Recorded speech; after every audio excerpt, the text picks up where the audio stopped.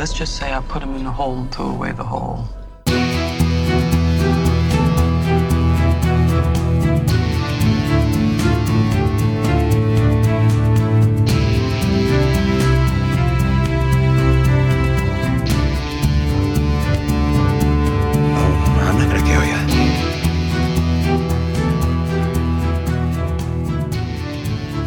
Welcome to the Suicide Squad cast. This is the DC Universe podcast where we discuss DC Extended Universe movies and TV shows. Yep, we're big fans of all of what DC Comics is doing right now on the big and the small screen, so we want to make sure that we talk about all of it. Thank you for joining us today, so let's get started. My name is Scott. Yep, and my name is Tim, and we're so happy to be here with you this week. So, Scott, what has been going on with you this week? Oh, just working my way to Thanksgiving break, my friend. Yeah. And selling a house, and right before recording, trying to unclog a sink. So, life as usual. Yep. Well, I'll tell you what, I'm very happy to have you back after the audio problems that we had in our special edition DCEU Watchmen episode that we dropped just a few days ago. I know. It's so stunk not to be on that because you understand, I was there as co-host. It was just in my car by myself. Yeah. Well, I will have to say, as we were recording with our guest host, Justin Shanlian, I could hear you correcting my bad grammar and my pronunciation of Ozymandias. Yeah, Ozymandias. Ozymandias. Okay, yes. So I was waiting for that. So and the drinking game I was doing every time you call the film The Watchmen.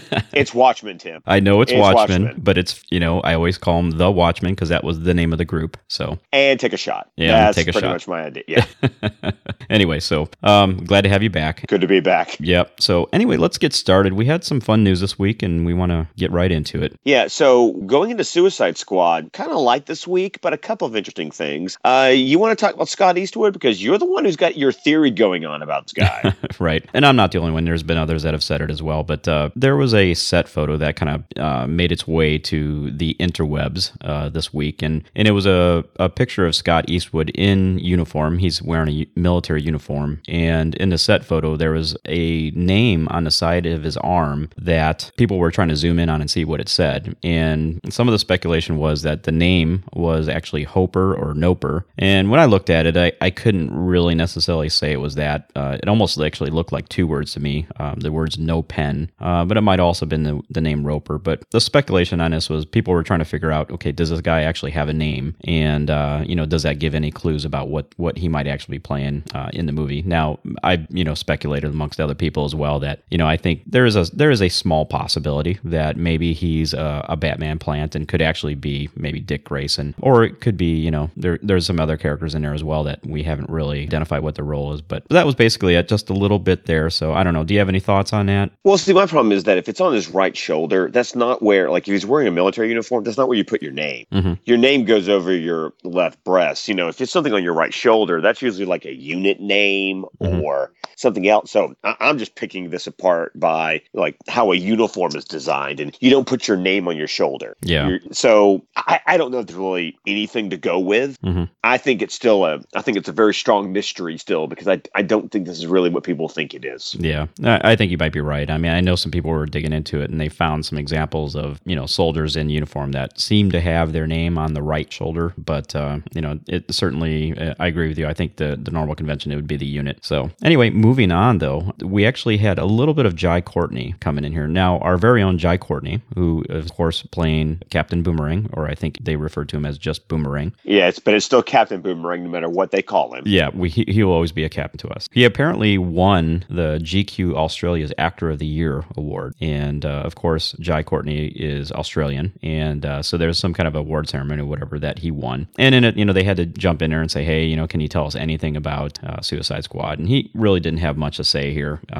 He's being a good trooper and not revealing anything about the film. But, he just went on and said, look, this is poised to be something very special. So anyway, congratulations to Jai Courtney for winning that award. Yeah, I'm kind of wondering, though, Actor of the Year, like, is it just like actors in general, or did they name him after a particular film he was in this past year? I'm not even sure. And, and since this is GQ Australia, is it just Australian actors? See, that's what I was. Yeah. So basically it was him versus...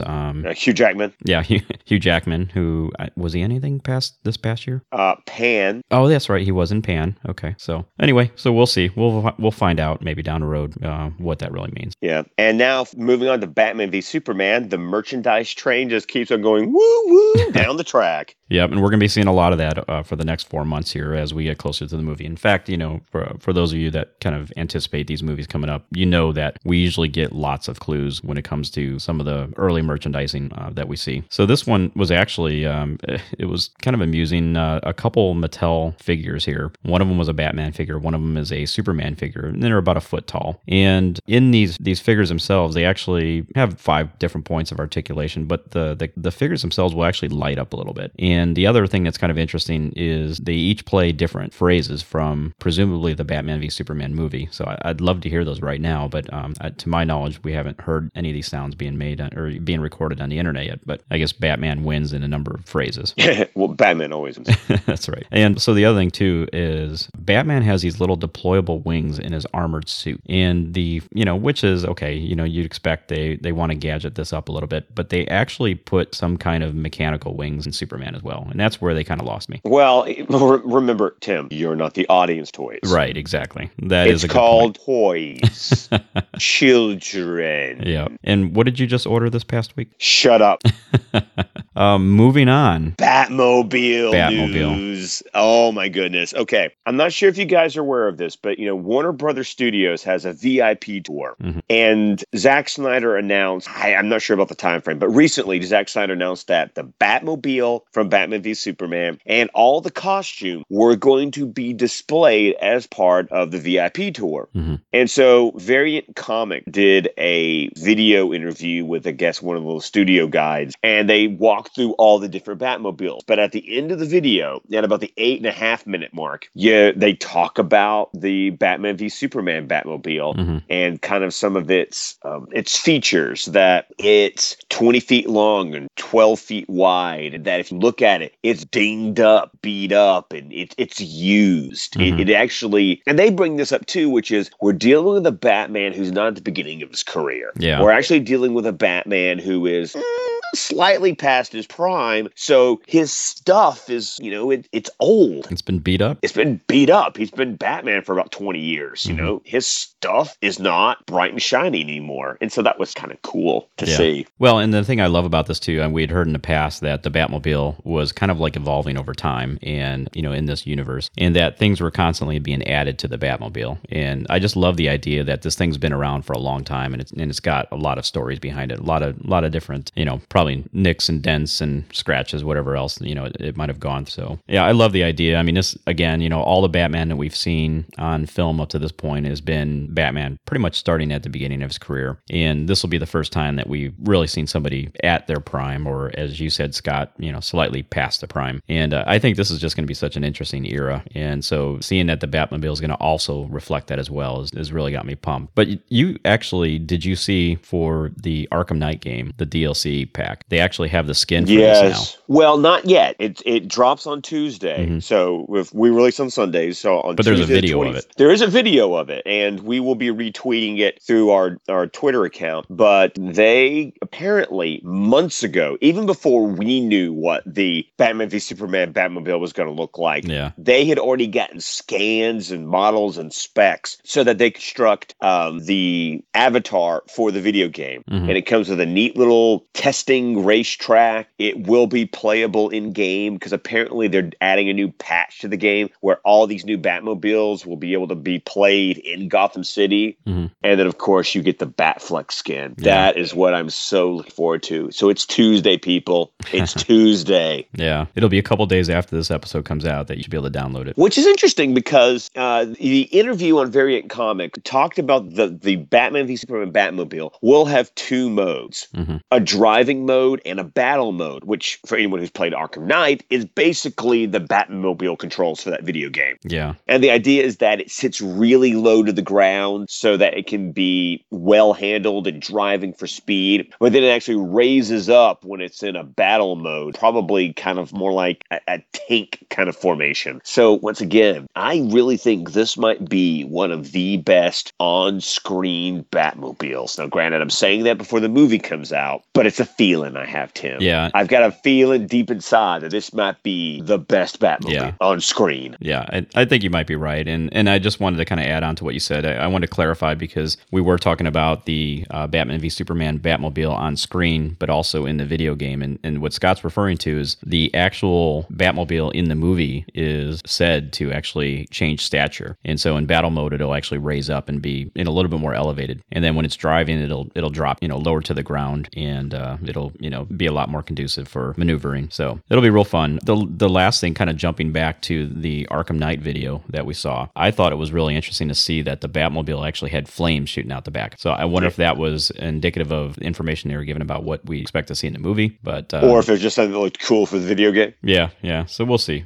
So maybe that might be a hint about what we might see in the actual Batman v Superman Batmobile on film. So I think you have to have flame. I just really do. Well, I just think it's an easy win. I mean, who's going to complain about that? No, everyone's going to love it. There's going to be so many people that are going to see it and just have all these fond memories of not only the original time that we saw it on screen in Batman 66, but a couple other times that we've seen it. Well, every time we've seen it, Tim. Well, has there been flames every single time? Every single time. Does the tumbler have flames? The tumbler has flames. Because remember, he would shoot across roofs. Your age is showing, sir. Your age is showing. I just can't distinctly remember the flames so much. I do remember him, driving on the rooftop, but I don't remember the flames. Oh, yes. So, Okay. Okay, remember, you can blame him, not Scott. Scott, remember. Yep, and that's why we have you. You are the DC encyclopedia. Thank you. Yep. We had some Wonder Woman news, though. We have to move on to that. A lot of Wonder Woman news. Yeah, we do have to touch on that. Now, just as a reminder, we are actively, I guess it's not exactly confirmed, but it's more than likely we are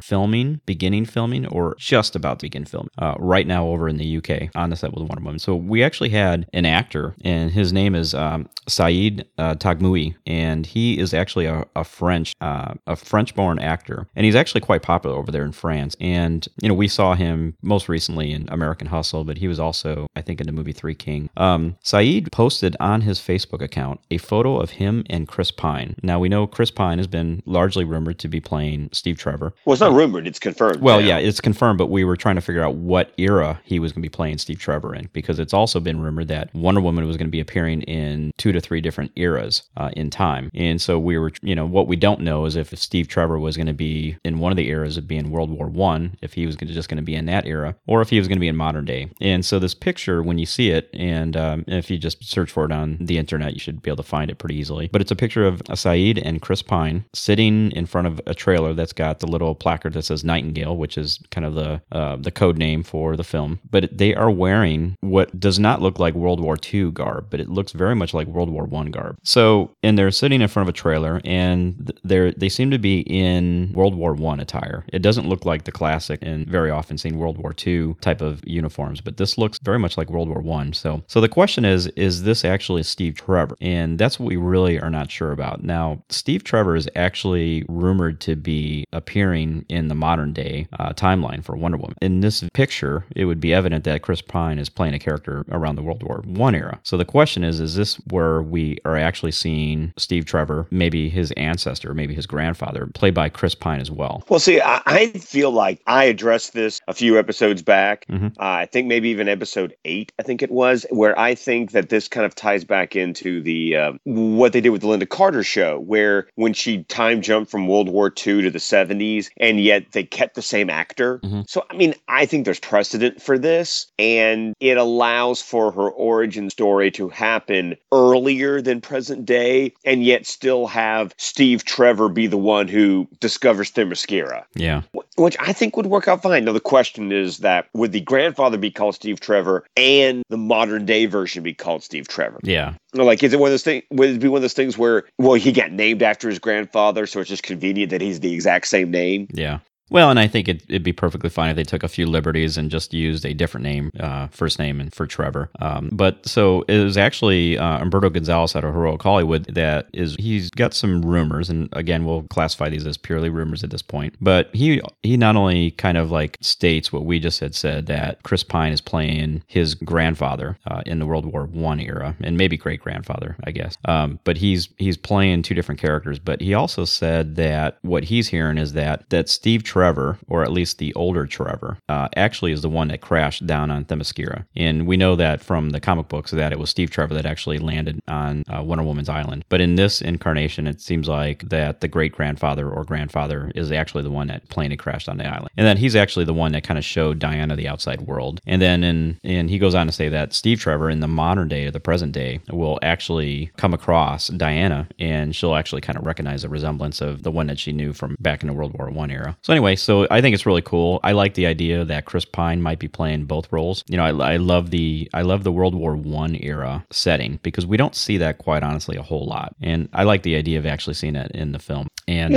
and then actually having him in the modern day means that, you know, we can see him in movies going forward as well. So, which we were talking about this before we started recording, that we still have heard no word about whether Chris Pine has signed any kind of multi-picture deal. Yeah, I mean, I know there's the rumor floating around that there was like maybe a 2 to 3 picture movie deal, but I don't think that's solid by any means at this point. But I think it's probably likely they did get him for a multi-picture deal. But, you know, I guess we'll just have to wait and see when some official word comes out. But now, moving on, Saeed Taghmaoui actually talked more about his role in Wonder Woman. And in the French magazine L'Economiste, he actually was interviewed by them, and he revealed some different things about the movie that we just didn't even know about. The first one was that he said that the movie has a budget of about $300 million.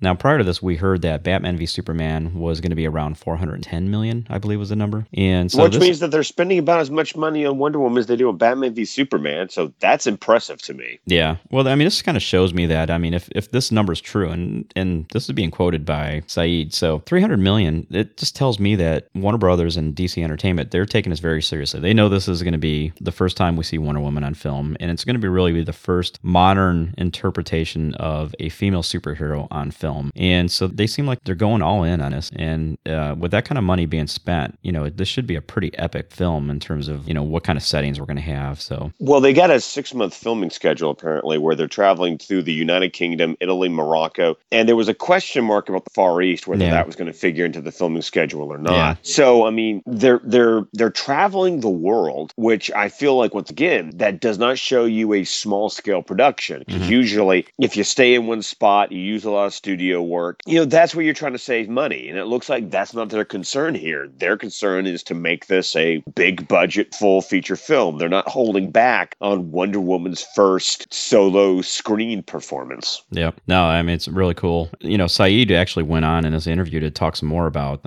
his character in general. Now, he's said that his character, at least, you know, what his role is going to remain very secret, to kind of quote him. But he did say that he's a good guy character. And I know some websites were kind of erroneously reporting that as that he was a superhero character. And if you look at the proper translation, that's not what he's saying. So he's going to be a good guy character. So, you know, he's military or something. We don't really know what his role exactly will be, but I don't think there's necessarily any indication that he's super powered. But he went on to say that, you know, this has been a big physical preparation for it. So that kind of makes me think, well, what was so physically demanding about it? You know, so maybe is it just, you know, he's trying to portray maybe somebody in the military? I'm not really sure, but I was trying to think about what character, though, in Wonder Woman lore he would fit into, though. Well, I mean, he's dressed similarly to Chris Pine's character, so that makes me think that they're probably military. And I don't know that there's any other military character other than Steve Trevor that has any kind of real significance. So he could just very well be, you know, somebody that you're going to just kind of help develop and explain who Steve Trevor is early in the film, you know, before he meets Diana. And the way they'll do it is with Saeed. Hey, Tim, I just saw something on my internet. Apparently, Warner Brothers has just released a press release involving the Wonder Woman solo film. Okay. Yeah, I'm pulling that up right now. Okay, here we go. Looks like print photography is underway, and we've got some confirmed cast members, actually. Okay. Looks like, you know, we got Gal Gadot. We were expecting that. Right. We've got Chris Pine. We're expecting that. But then we got a whole bunch of names we haven't heard of yet. Wow. Look at this. Robin Wright. And Danny Houston and David, I never know how to pronounce his last name, David Thewlis. Yeah. He was in The Theory of Everything. And well, I also know him from Dragonheart. He was the evil king. Oh, right. Oh my god, I love that movie. But then the rest of these names I don't know. Ewan Bremner. Yep. And then we've talked about Saeed. Yes, we've just got done talking about Saeed. So Yeah. Elena. Anaya. Yeah, Elena Anaya. Don't know her. And Lucy Davis, who apparently is from Shaun of the Dead. Oh, she's the blonde girl, right? From Shaun of the Dead? Is she like Simon Pegg's girlfriend? Yeah, I think so. Oh man, I love that movie. I think that's who it is, but we'll have to confirm. I mean, we're just kind of reading this as we get it. So I mean, because this just happened. Okay, film is being produced by Chuck Roven, Zack Snyder, Deborah Snyder, all the other people, including Jeff Johns. We got some crew too. Looks like we have a director of photography, Matt Jensen, did Chronicle, Fantastic Four, and Game of Thrones. Okay, we got a production designer who was part of Emilia, A Very Long Engagement, and Pan. Okay. An editor who worked on Chicago, Jack Ryan Shadow Recruit, and V for Vendetta, and costume designer Lindy Hemming, who did the Dark Knight trilogy and Topsy Turvy, which I think she won an Oscar for. Okay. Wow. So cool. So we're finally getting some news, really, as we're recording here. So this is really great. So okay. So one thing we're not seeing here are the three names that we've been talking about recently, which we've always said were rumored. There was no kind of confirmation whatsoever on them, but one of them is Nicole Kidman is not present in this. No, which I think Robin Wright probably got the role she was in negotiation for. So, I mean, we kind of been hearing some talk that maybe the Nicole Kidman thing was not going to be able to happen because I think she's busy, or she's got commitment to that HBO series. Big Little Lies? Yeah, Big Little Lies, right. So, okay, so it sounds like at least at this point, Nicole Kidman has not signed on to the film. And then the other two was Sean Bean. Not signed on. Yeah, not signed on. And then Eva Green. Yeah, Eva Green, right. I'm sad about that. Yeah. I mean, this, just knowing a few of these actors here, I definitely love Robin Wright, so I'm pretty excited about that. We're just guessing that, she's probably playing Hippolyta. Hippolyta, yeah. Yeah. That was my guess. Danny Houston. I don't know if he's usually such a creepy guy. I mean, I would think Ares, but he's old enough that maybe he's Zeus. Yeah. I don't know. And then David Thurles, he's done good guys and bad guys. I mean, he was the creepy king in Dragonheart, but he also played, that professor in the Harry Potter movies that turned into a werewolf. Yeah. So I don't know. Well, I mean, at this point, I'm just happy to finally hear some kind of confirmation of who these, who the actors are going to be in this film. And it also said here that we're definitely underway right now with photography. Yeah. Oh, another thing. Gal Gadot just tweeted something on her Twitter account. Let me bring that up. Ooh, it's a nice picture. Wow. You get the bracelet. You see Big Ben in the background. Yep. Okay. All right, so we need to describe this to the listeners here. I'm imagining they'll probably have seen this by the time they hear this, but it's this beautiful picture of Gal Gadot, and she's got this hood over her, and it's kind of like this grayish, maybe bluish. It's a cloak. It's like a cloak of some sort. And she's wearing the tiara. I don't know, is it still a tiara if it's over her forehead? I'm calling it tiara. Yeah. Anyway, she's wearing that. You could see the little, looks to be like a little 8-pointed star front and center. Right. You got the bracers on. Yeah. And she's got some leather wrappings around her hands. Yeah. Okay. And then you can just definitely see Big Ben and an old London kind of foggy, fuzzy in the background. Yeah, so definitely a little bit of confirmation. It looks like Clay Enos has tweeted this as well. Oh, he has? Yeah. Okay. Okay. The Gal Gadot one said, almost 75 years in the making, # Wonder Woman is underway. Okay. Wow. This is awesome. So wow. So kind of perfect timing. We were able to kind of slip this in, but I'm sure we'll be talking about this a lot more next week, but I'm really happy we're able to kind of get this in while we're recording. Oh, fantastic. All right. So, hey, let's go ahead and move on then, man. This is great. Well, I don't think we can talk about Wonder Woman without actually talking about the woman herself. So Gal Gadot actually was interviewed in Interview magazine. There's a catchy title. And she did a photo shoot. There's some nice photos there. She's an attractive woman. She is an attractive woman. But she was interviewed and she talked a lot about the role. And one of the first things she wanted to say was when she decided to become an actress, she wanted to play, the stronger side of women. She didn't want to be the damsel in distress. Right. And then, of course, she kind of snickered at the irony that not long after that, she would get cast one of the strongest female characters you can possibly play. Right. Well, and then she actually kind of elaborated more on actually playing Wonder Woman. And, she acknowledges, that she's been given this huge opportunity to inspire people. And it's not just women, but it's everyone in general. And, she acknowledges, hey, there's a lot of responsibility with this. And so she just wants to take that head on. And she says, look, this is going to be an amazing ride. And so she seems like she's really pumped up for it. Yeah, and then she also talked about pleasing superhero fans and pretty much the fact that you can't. Yeah, it's impossible. Impossible. She said, no matter what you do, you can never please them all. People are always going to have something to say. Well, yeah, they are. But she said, for me, it's my job, it's career. And whatever she's going to do, she's going to take seriously. Yeah.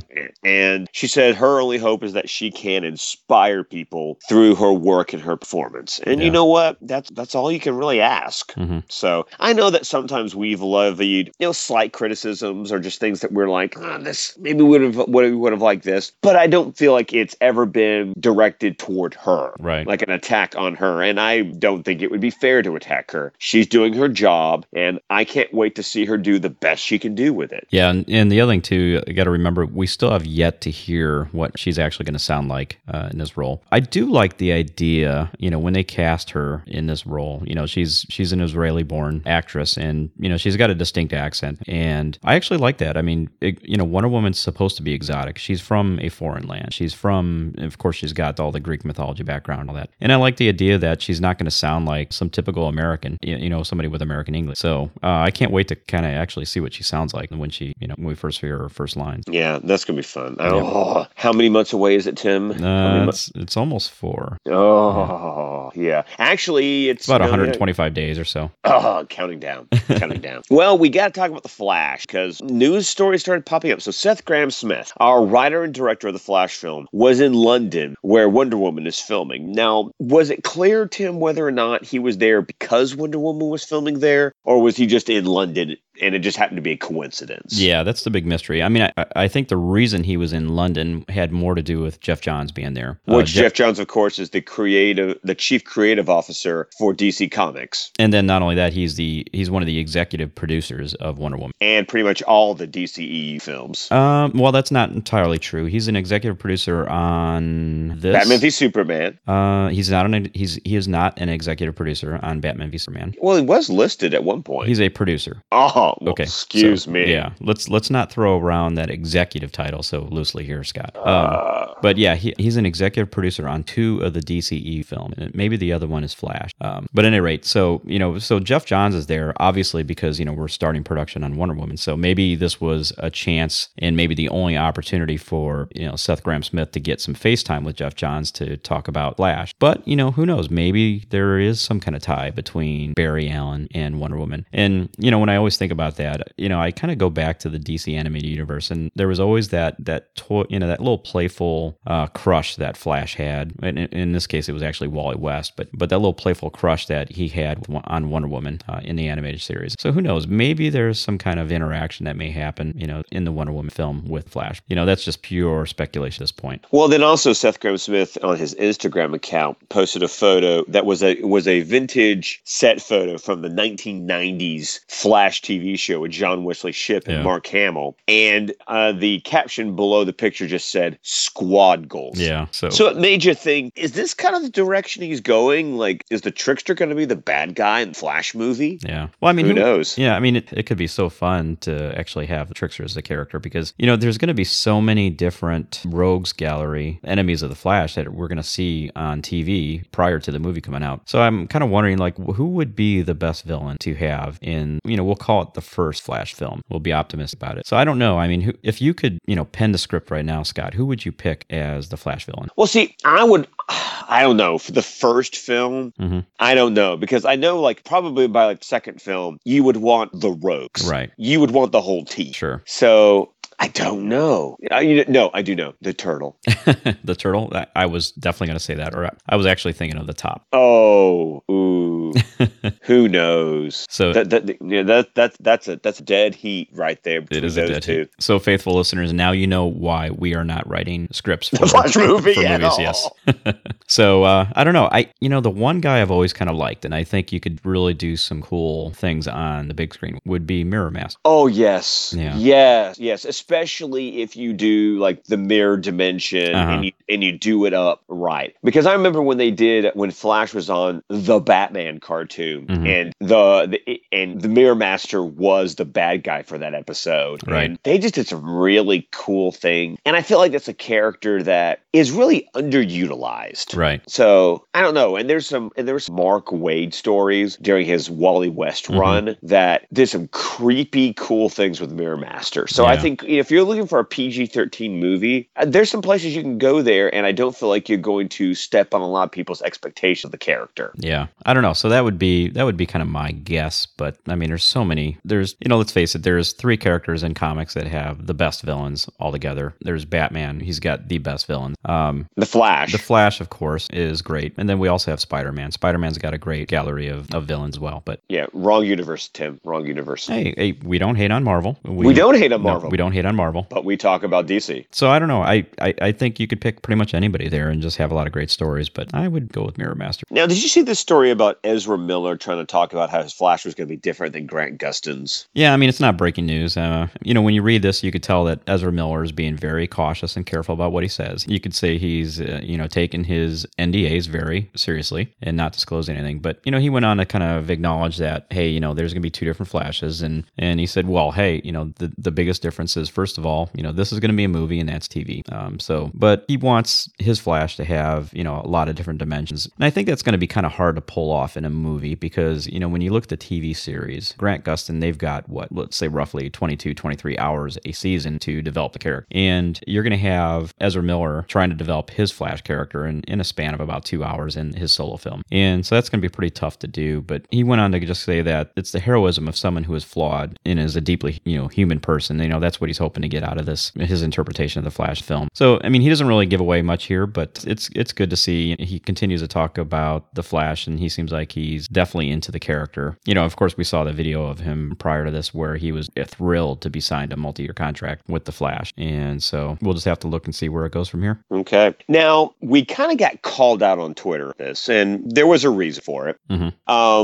Some listeners felt like we didn't do justice by mentioning the Mera rumor involving Justice League Part 1. Yeah. And in complete disclosure, my audio problem started creeping up again last week, just like when I got kicked off of the Watchmen show by Tim, because he just can't deal with me when I'm being, an audio diva. And we didn't get to talk about it because we just had to get off as soon as possible. But we saw this and we wanted to talk about it a little bit. So, Tim, what are your thoughts about the possibility that Mera will be in Justice League Part 1? Yeah, so this came from, I think it was Humberto Gonzalez again from Heroic Hollywood. And so his sources, and I think he was getting them from some talent agencies, but apparently they were doing some research on Mera. They want to know a little bit more about what is this Mera character, what do we really need to try to, to find talent that would fill the role of Mera. So he was saying that, look, Mera is going to be part of Justice League. Now, what I don't know that necessarily means that she's going to be a member of the Justice League. And at the same time, I mean, just because a talent agency is searching for information about the character Mera doesn't mean that she has any kind of real significant role. It could be something quite minor. I think it probably is a little bit more serious because it's going to be very likely that whoever they cast is going to play a major role in the Aquaman solo movie. So anyway, we just did want to acknowledge that it is rumored, and it's probably a pretty good confirmation that she will play some kind of role in the Justice League movie itself. Now, did you see the sort of fan photoshopped photo where they took Emilia Clarke, Jason Momoa's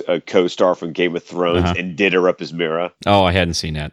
It's kind of fun. It's a great little nod to the Game of Thrones fans, of which I am one. But it was kind of cool. Yeah. So if you've got like 5 ways on the internet, look that up. You'll get a nice little awe from it. Nice. So did she still have the brown eyebrows? I didn't pay that close attention. I'm going to be honest. Right. Okay. Now, we got more from that Chuck Roven Collider interview that we totally milked for everything it was worth last week. Yeah. But he did reveal that Justice League and Wonder Woman will be shot in the UK. But he came out and said that Justice League's Part 1 and 2 will not film back to back. Yeah. That was the big assumption and maybe rumor that was going around for quite a while, that they were going to be filming back to back. And this was going to be probably for 2 reasons. For one, that you've got everyone together, you've got all the sets, try to try to take advantage of all that as much as possible and try to film both back to back. And then it's also, from a budgetary standpoint, it's probably got to be more cost effective. But the fact is, he's saying that they will not be filmed back to back now. When I hear that, it makes me think that as they're trying to get all these different schedules arranged, and obviously Ben Affleck's going to be a tough one because he's got lots of projects that he wants to do, and it's going to be tough to basically wrap him up for,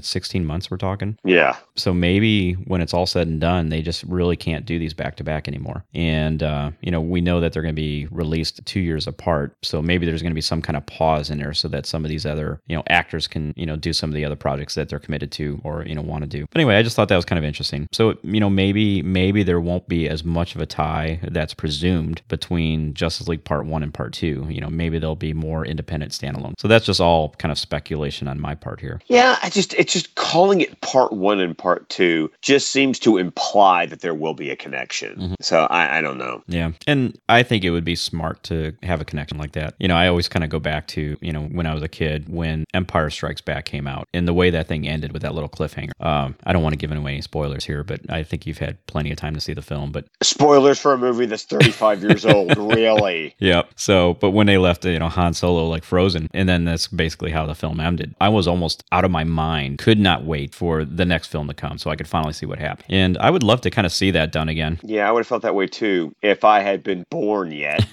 Well, it's not my fault you were a little bit behind the time. Okay, this is what we got to talk about, Tim. Oh my goodness, did you see all the Justice League Dark news this week? Yep. Oh, tell the people about it because I can't speak right now. I'm so excited. Well, this is a great one. So now, Justice League Dark, it's been rumored and talked about for quite a while. It's also known as Dark Universe, another name floats around film. But we know that, Guillermo del Toro was a long part of the development of it, trying to get this thing to the big screen. But we know he's always usually juggling about 15 or 20 different projects at the same time. Well, he had recently moved on to focus on Pacific Rim 2. And it was kind of curious that it basically implied that this project was going to be dead in the water. Well, that's when Scott Rudin came in, and he's like a mega producer in Hollywood, and he jumped on this thing and wanted to fast track getting this thing to the big screen. And it's probably happening because DC went back and recognized that, hey, Suicide Squad is getting a ton of attention right now. So there is an interest in seeing kind of maybe of a darker side of the DC universe here. And so it seems that this is being fast-tracked by Warner Brothers and DC Entertainment. So, of course, they got Scott Rudin jump on it. Well, it seems like he's jumped in head first because we're starting to hear all kinds of little bits and pieces about this film leak out. The first one being, and for you Matt Ryan fans out there, you may want to cover your ears, Colin Farrell and Ewan McGregor are being rumored to being looked at to play John Constantine on the big screen. Now, you guys know I love Matt Ryan, and I would love to see him play this role on the big screen because I just want to keep seeing more of Matt Ryan's Constantine. But quite honestly, you want like mega star power. And if you can get Colin Farrell or Ewan McGregor to play John Constantine, that's where I have to say, okay, let's do it. Well, see, for me, when I heard that rumor, as much as I adore Ewan McGregor, and I will see Ewan McGregor about anything, he didn't strike me as a John Constantine type. But Colin Farrell, as soon as someone said it, I was like, yes. Yeah. I'm not sure what our listeners think about it, but for me, it was like, yes. Mm-hmm. Yeah, just dye his hair blonde. Yeah. And he's smart. He's smarmy. He's a fill-in-the-blank word for a guy who's not particularly nice. Yep. But yet can be kind of likable. Mm-hmm. I actually think about he was in that remake of Fright Night where he was the bad guy, but he was very likable as the bad guy. Yeah. So I really see this, like, I want this rumor to be true because I think he could sell that. Yeah. I would enjoy that cat. Yeah. I don't know if there's any other character I would really want Colin Farrell to play in the DC universe, although I do want him in there. And when I heard this, I'm like, I can definitely see that. And I would be all for this. Yeah. Now, remind the listeners what Del Toro, when he was developing the film, what his original version of the team's going to be. Well, yeah. So in Del Toro's version, he is going to have John Constantine as one of the members of Justice League Dark, along with Swamp Thing, Deadman, Zatanna, and Etrigan the Demon. So that was his original lineup. Now, it seems that the script that he has written written. It seems like they're basically going to work very heavily off of that. But one of the other things that we're hearing is that, maybe there's going to be Madame Xanadu included in the team. Now, which would make sense because she was an integral part of the New 52 Right. Justice League Dark series. She was actually one of the original members and actually continued to be a member through almost the entire series before it was canceled. Right. Well, and then here's the other thing too. So now, and this is just speculation on our part and other people as well. I've heard other people say it as well, but this would be a perfect opportunity to bring, Cara Delevingne in as the Enchantress and be involved in this as well, because it would totally dovetail right into really what we're going to be seeing in this movie. Well, and it adds more into interconnective tissue between all these films, Right. which I think is what you want. Now, Scott, you were telling me about Ron Perlman. Yes, it is rumored that Del Toro wanted him for Swamp Thing. Mm-hmm. And I'm just like, yes, please. Yeah. Now, perfect. I did not think that Ron Perlman would be a good casting decision for Alec Holland, Yeah. Swamp Thing human alter ego, depending True. on the interpretation of the character that you read. Mm-hmm. But the idea of him being the Swamp Thing, the avatar of the green, Yeah. that would rock my socks off. Yeah. that would And, be- Del Toro and Ron Perlman go all the way back to Hellboy. Mhm. So there was a relationship there. But it seems like that the studio execs, when Del Toro suggested that, apparently even after Del Toro kind of exited the project,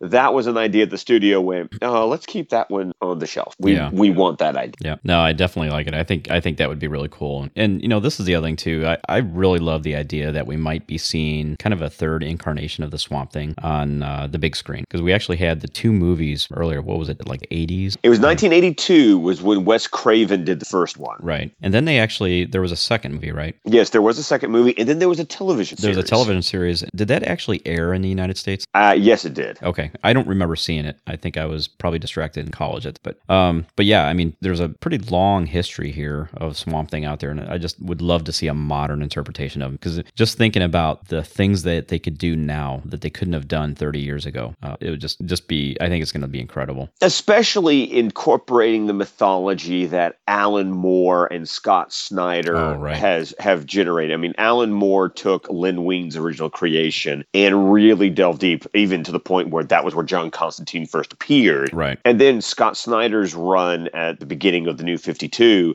I felt like delved even deeper into it. Yeah. So, and all those previous incarnations were only worked from the original Len Wein creation, which wasn't quite as rich in the mythology that Alan Moore later brought character. Mm-hmm. Yeah. So, my personal opinion that was an opinion piece brought to you by Scott. Yes, thank you very much, Scott, for that. Now, the other thing that kind of came out of this, this actually is all from the Latino Review. They were actually saying that John Constantine, Del Toro's choice for John Constantine, I guess the studio was not on board, and so that's why now the studio is looking at Colin Farrell and and maybe Ewan McGregor. But I'm really curious. Like, I wonder who Del Toro wanted for Constantine. Because the article doesn't say, does it? It doesn't say, no. Huh, interesting. Yeah. Anyway, maybe that'll come out someday. But the other thing, too, is that they did say that out of these two actors, Farrell and McGregor, that if, whoever doesn't get Constantine would likely, they would try to get them to play Etrigan the Demon. Well, I could see Ewan McGregor as Jason Blood. Yeah. I could see that, especially if they go with like the Jack Kirby original that he was like an apprentice of Merlin kind of thing. That would work. Yeah. Well, the question I have is, Ewan McGregor, can he rhyme? He can sing, so I think he can rhyme. Okay. Because, I mean, let's remember, Etrigan is a rhyming demon, which is one of the worst ever, right? So Hold your tongue, sir. So whatever. Jack Kirby was very interesting when he created that character. So you can stop it, sir. yeah, no, but I mean, seeing the demon on the big screen, that would be cool. Oh, creepy. Now, they were also talking about a Dead Man as well. And what they said in this article is that they're looking to use Dead Man to kind of do some comedic elements in the film. Oh, that would work, especially with the body possession thing that's Yeah. kind of Dead Man shtick. Yeah, I mean, there's all kinds of funny things you could do. Oh, yeah. Now, this was the one that got me, was that they're actually looking for a Hispanic or a African-American actress to play Zatanna, which would be kind of casting against hype for what Zatanna is normally depicted as in the comic. But when I heard Hispanic, I liked that. I really thought that, I mean, that would add some diversity to the cast. And I really feel like that the way the character is interpreted in the comics, I think that'd be a good choice. Yeah. Well, so now I'm trying to think back here. Is that really casting against the type that we typically see her represented as in the comics? Because it seems like it's always been a little bit ambiguous to me. Well, it's considering her father's horror goes all the way back to like the 30s and the 40s, where everything was pretty much whitewashed. Yeah. So I would suspect that it's been traditionally Caucasian since her inception. But I mean, when it comes to something like this, it matters zero to me because I think her race is not at all central to what Zatanna is. So I completely agree. Yeah. So find the best actress role is what I say. Yeah, that's the important thing. Yeah, that should be absolutely the most important thing. So Tim, so for Madame Xanadu, they're talking about this Monica Bellucci as their top choice. Do you know who that is? Well, yeah. I mean, she was just an inspector. She was? Yeah, you just saw the film, right? Do you remember who she was? She was a Bond girl. Oh, yes. Scott McClellan gives his thumb approval to that casting choice. Yeah, is it one thumb or two thumbs up? It's 2 thumbs up. Okay. 2 thumbs up, way up. She is interesting. She's an older older compared to like normal Bond girls you would see, but I don't mind at all. So if you've not seen Spectre, go see it, and you will know what I'm talking about. Yeah. I mean, so she's about 50, right? And I think that's like a perfect age for Madame Xanadu. Well, yeah, because you get that, and trust me, she does not look 50. Yeah. I'm telling you that right now. So for a character who is supposed to be sort of magical and a little immortal, yeah, she would. And she's Italian, so she's kind of got that otherworldliness about her. Right. That would be perfect. Yeah. Okay. Well, it's good. So, yeah. So let's see. These are all rumors at this point, but, there's probably something to it. That seems like most of this information is coming from probably some talent agencies that are actively working to try to find the talent for this. So, yeah. But moving on, there's actually a villain who is rumored to, I guess, be the main villain in Justice League Dark, and it's Anton Arcane. And the actor that is rumored for it at this point is Ben Mendelsohn. Do you know Ben Mendelsohn? I know you've seen him, but do you? I've seen, it was one of those things where I have to be completely honest. I'm looking at my show notes. So it's like when I saw the name, I was like, who? Yep. And then when Tim wrote down, he played Daggett in Dark Knight Rises, I went, oh, him. Yeah, okay. that guy. That guy. Yeah, he was the one that... It's one of those actors it's one of those, that guy kind of actor. Yeah, he's got the face that you know, but not necessarily the name. But right. Yeah, he was actually, so in the Dark Knight Rises, he was the businessman that actually hired Selina to steal Bruce Wayne's fingerprints. And probably more famously in that movie, he was the one that actually got strangled by Bane when Bane was done with. Yeah, he was the stooge, basically. Yeah, it was basically the stooge. But so yeah, and apparently Ben, the word is that, he's going to decide whether he signs on for this role or not based on who directs the film. So kind of interesting. So interesting. And for those of you who might not know, Anton Arcane is the arch nemesis of Swamp Thing. Right, yeah. And he's the one that created what was it, the Unmen? The Unmen, yeah, that comes back from the Len Wein original. Because it was issue 2 of the original Swamp Thing was when Anton Arcane got introduced. Yeah. And then Alan Moore and Scott Snyder took him in some very interesting directions, giving him powers and making him more formidable as a Swamp Thing villain. Yeah. Well, and he's actually the father of it's Abigail Arcane, that was Holland's Swamp Thing's basic love interest. Yes. Yeah. But only after he became the Swamp Thing. Oh, it wasn't before? I'm trying to remember. No, he was married. Okay. Yeah, I couldn't remember if he was involved with her at all before he became Swamp Thing or not. No, that was purely, it was kind of a Beauty and the Beast thing going on. No, okay. Yeah. And that's why we have Scott, the DC Encyclopedia, on this show. So thank you very much. You seem to remember all this stuff. And so, but there's one last bit of possible rumors about Justice League Dark. And we actually have 2 different people, or in one case it's duo. It's 2 different people that are kind of a directing team. And then there's a second person that is being considered to direct this film. And it sounds like WB is looking to get directors that kind of have a little bit of a history of kind of directing and filming things on the dark side. And these rumored directors, and I'll probably butcher these names. You will butcher these names. I will. But the first one, and it's actually a directing duo, and they directed Big Bad Wolves.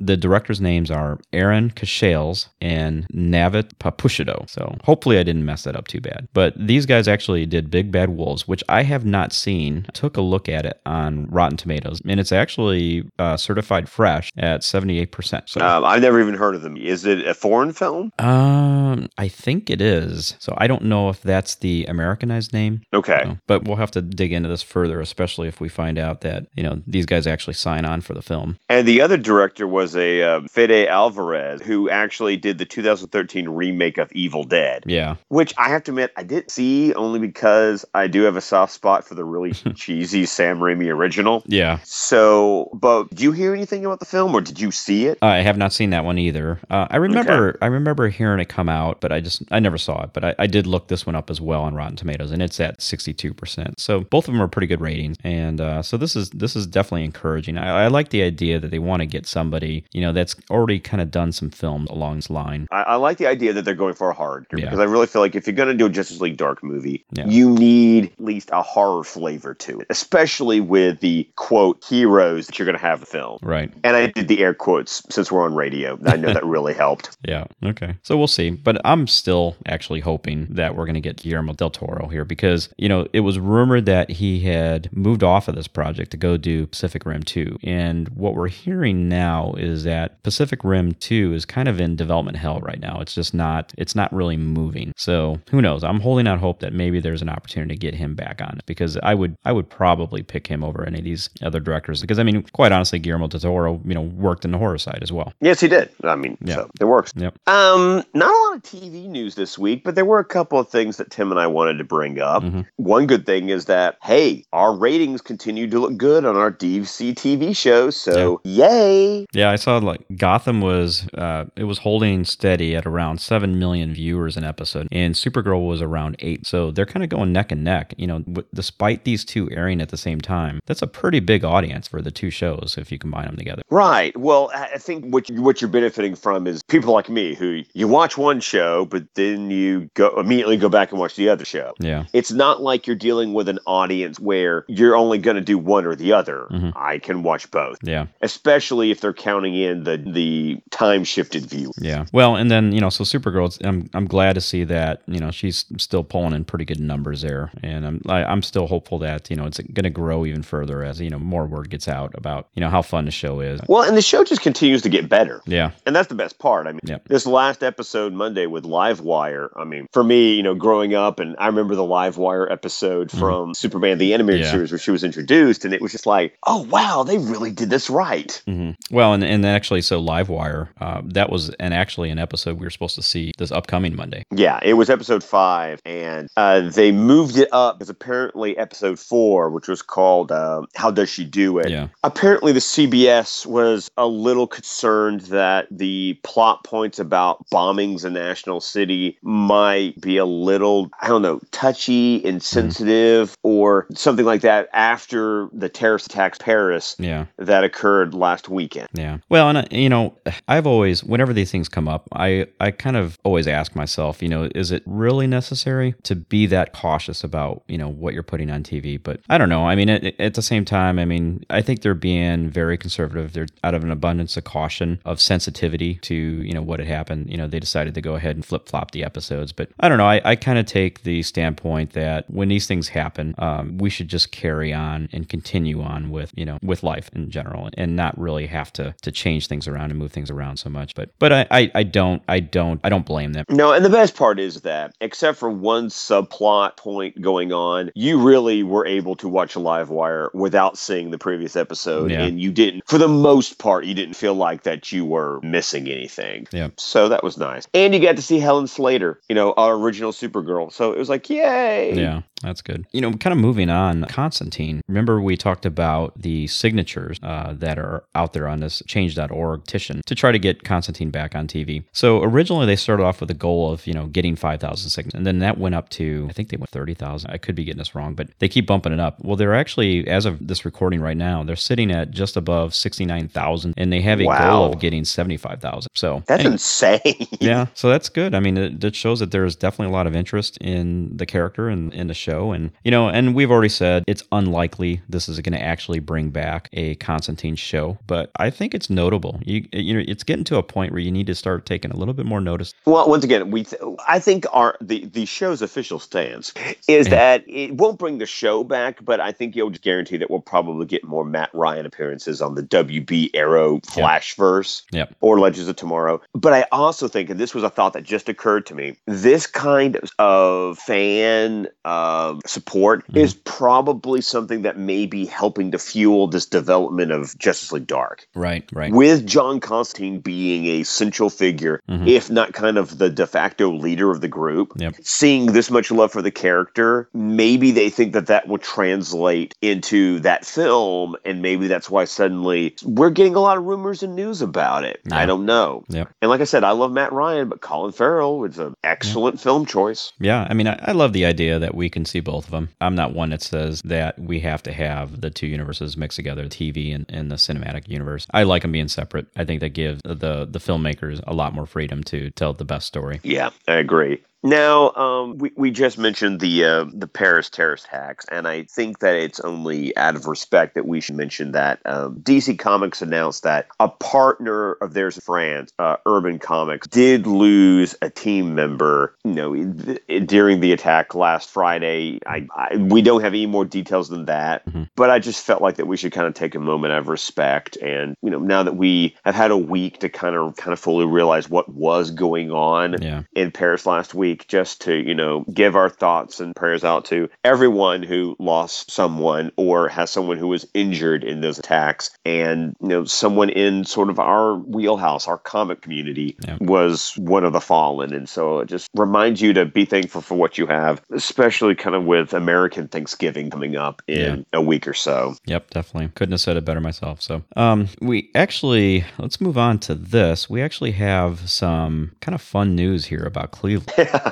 So, of course, Cleveland is, of course, kind of famously the hometown of Siegel and Schuster, the creators of Superman. And they actually, for the longest time, to me, I don't think I've seen Cleveland kind of really embrace this. It sounds like Cleveland is actually going to be building a Superman statue. I don't know if you got a chance to see this. I did see it, and it was just more like a concept model, because I think it needs to be addressed that it's not the city that's building it. The statue is being privately funded. It's just the city has approved the use of the land, like the permit's been granted or something. They've certainly embraced it. They've embraced it, but it is not the city that is paying for it. Yeah. So, but still, I think it's cool. I mean, it is, they weren't, at least one of them was not, I can't remember if it was Siegel or Schuster. One of them was not originally from Cleveland. One of them was originally from Canada. Yeah. But still, they were living in Cleveland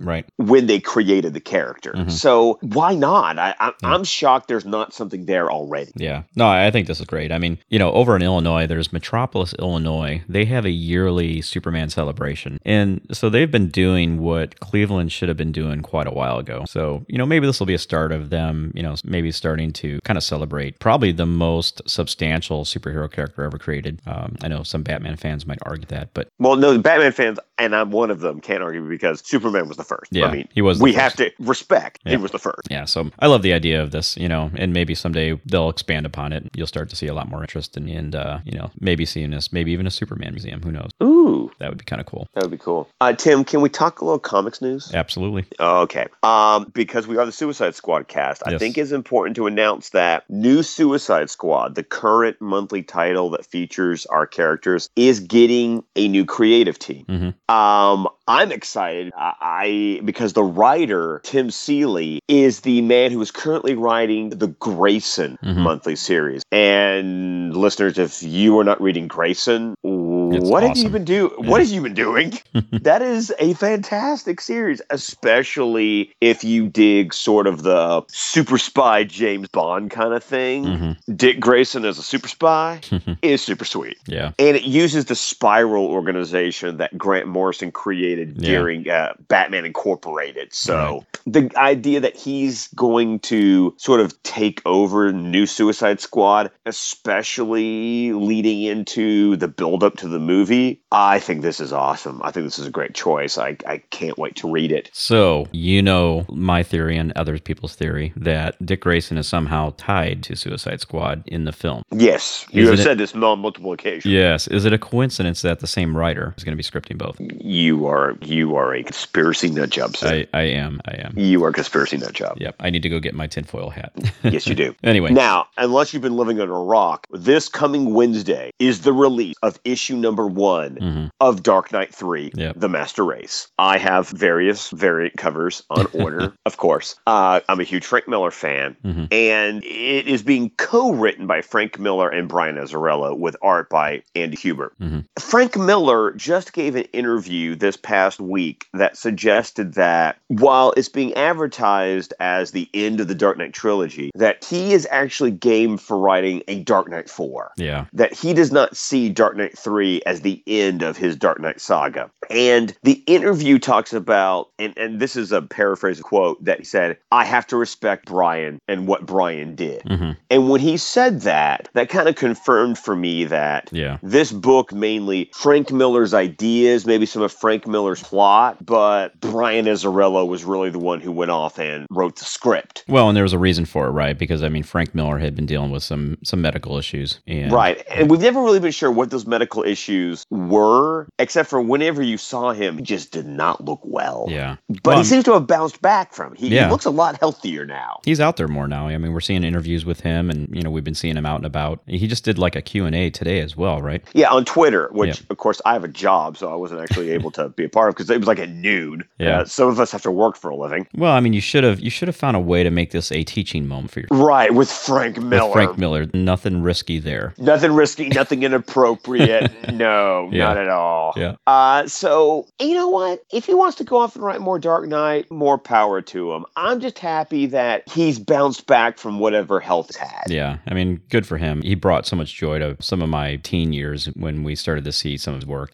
Certainly, you know, Dark Knight Returns and then Batman Year One. So I'm not sure if joy is the right word to use there. Well, it was for me, because it was like taking, you know, characters that I loved as a child, and, you know, and I was at a point where I was about ready to put that behind me, and then I realized that there was some real substantial and meaningful things that could be written about the characters, and it really kind of solidified my love for comics. Well, you know, I unfortunately was too young when it first came out, because Dark Knight Returns gave me nightmares when I first read it. But of course, I was like 9 or 10. Yeah, a 9 or 10-year-old should not be reading Dark Knight Returns. What specifically gave you nightmares? I'm just curious. Well, I don't know. Dead Boy Scouts from cotton candy and a batarang sticking out of Joker's eye. Fair enough. What do you think?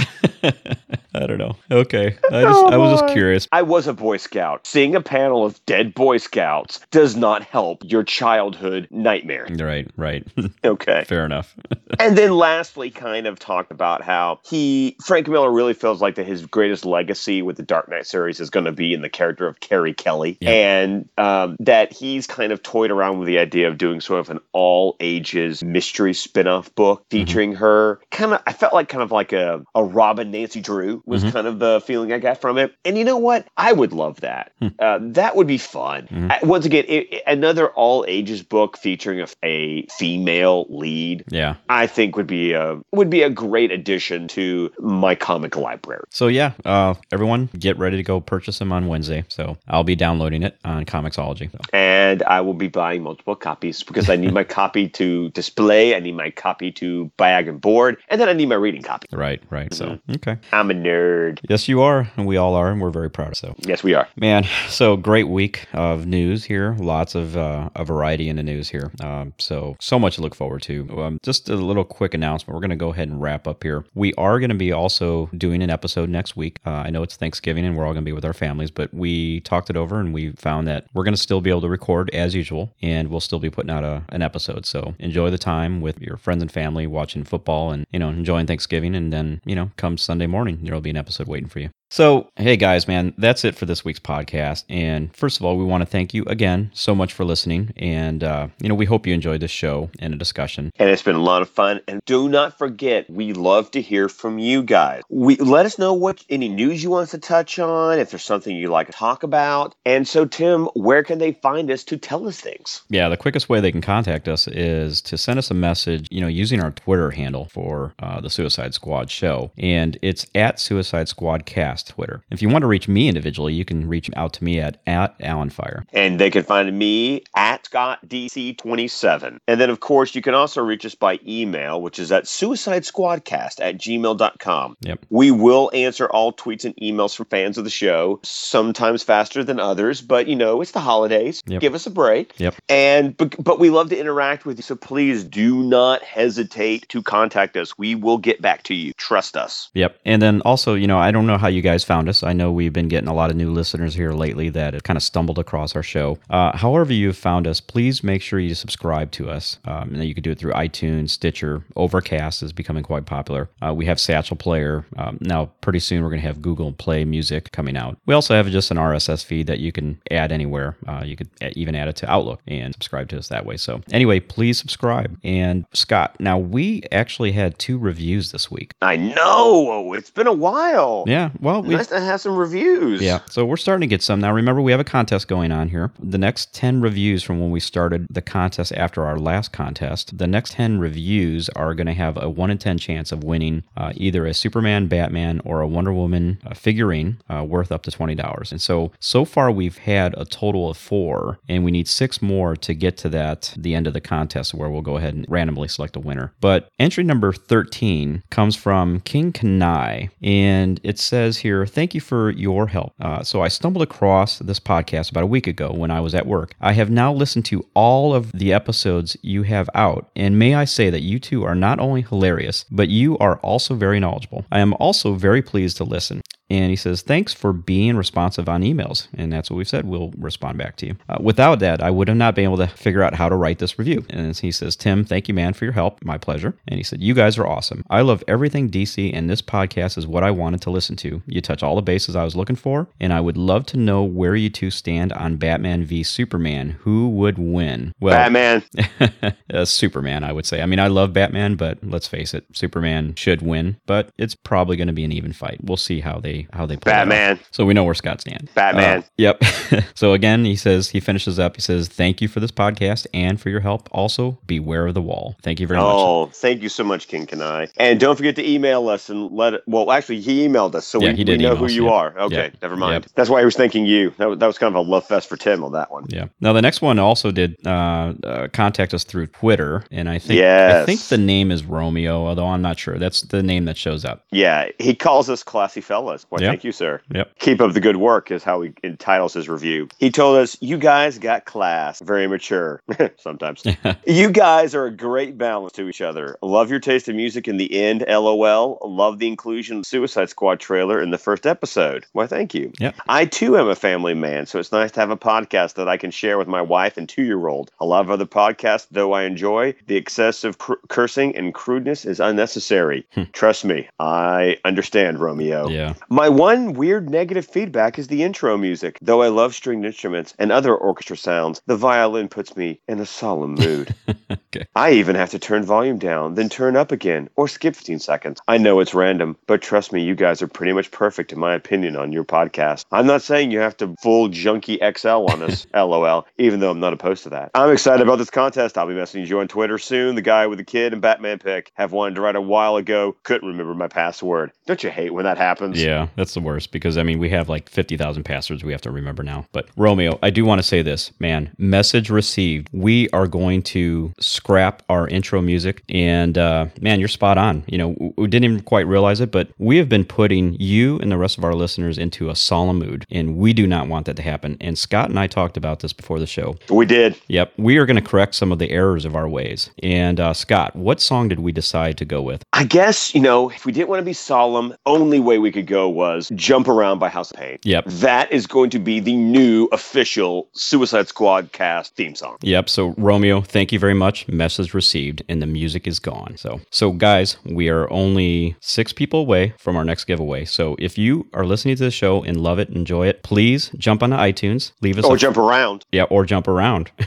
Leave us a 5-star written review, and it has to be written because that's the only way we can really know who you are. So leave us a 5-star written review, and you will be eligible for this contest. And at this point, you will have a 1 in 10 chance to win. So there's no reason not to do it. And also, the last thing, send us an email. Let us know you left a review. It makes it easy easy for us to contact you. So, Scott, that's it, man. That's it. Hey, to all of our American listeners, happy Thanksgiving, guys. Drive safe. Enjoy time with your families. Yep. To all of our international listeners, enjoy your week. Yeah, that's right. All right, guys. Have a good one, man. See ya.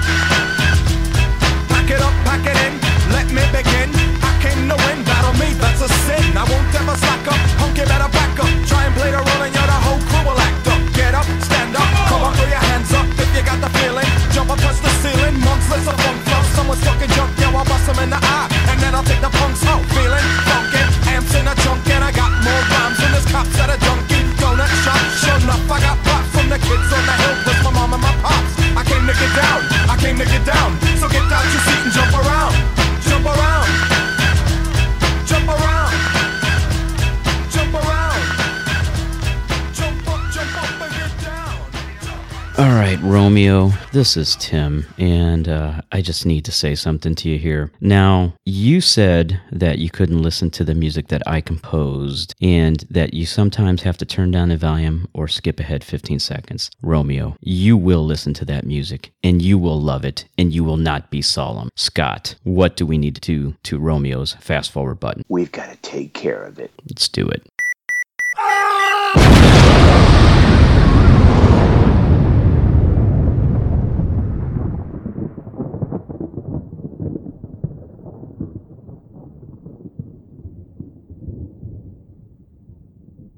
Jump around. Jump around. Jump up, and get down. Jump up and get down.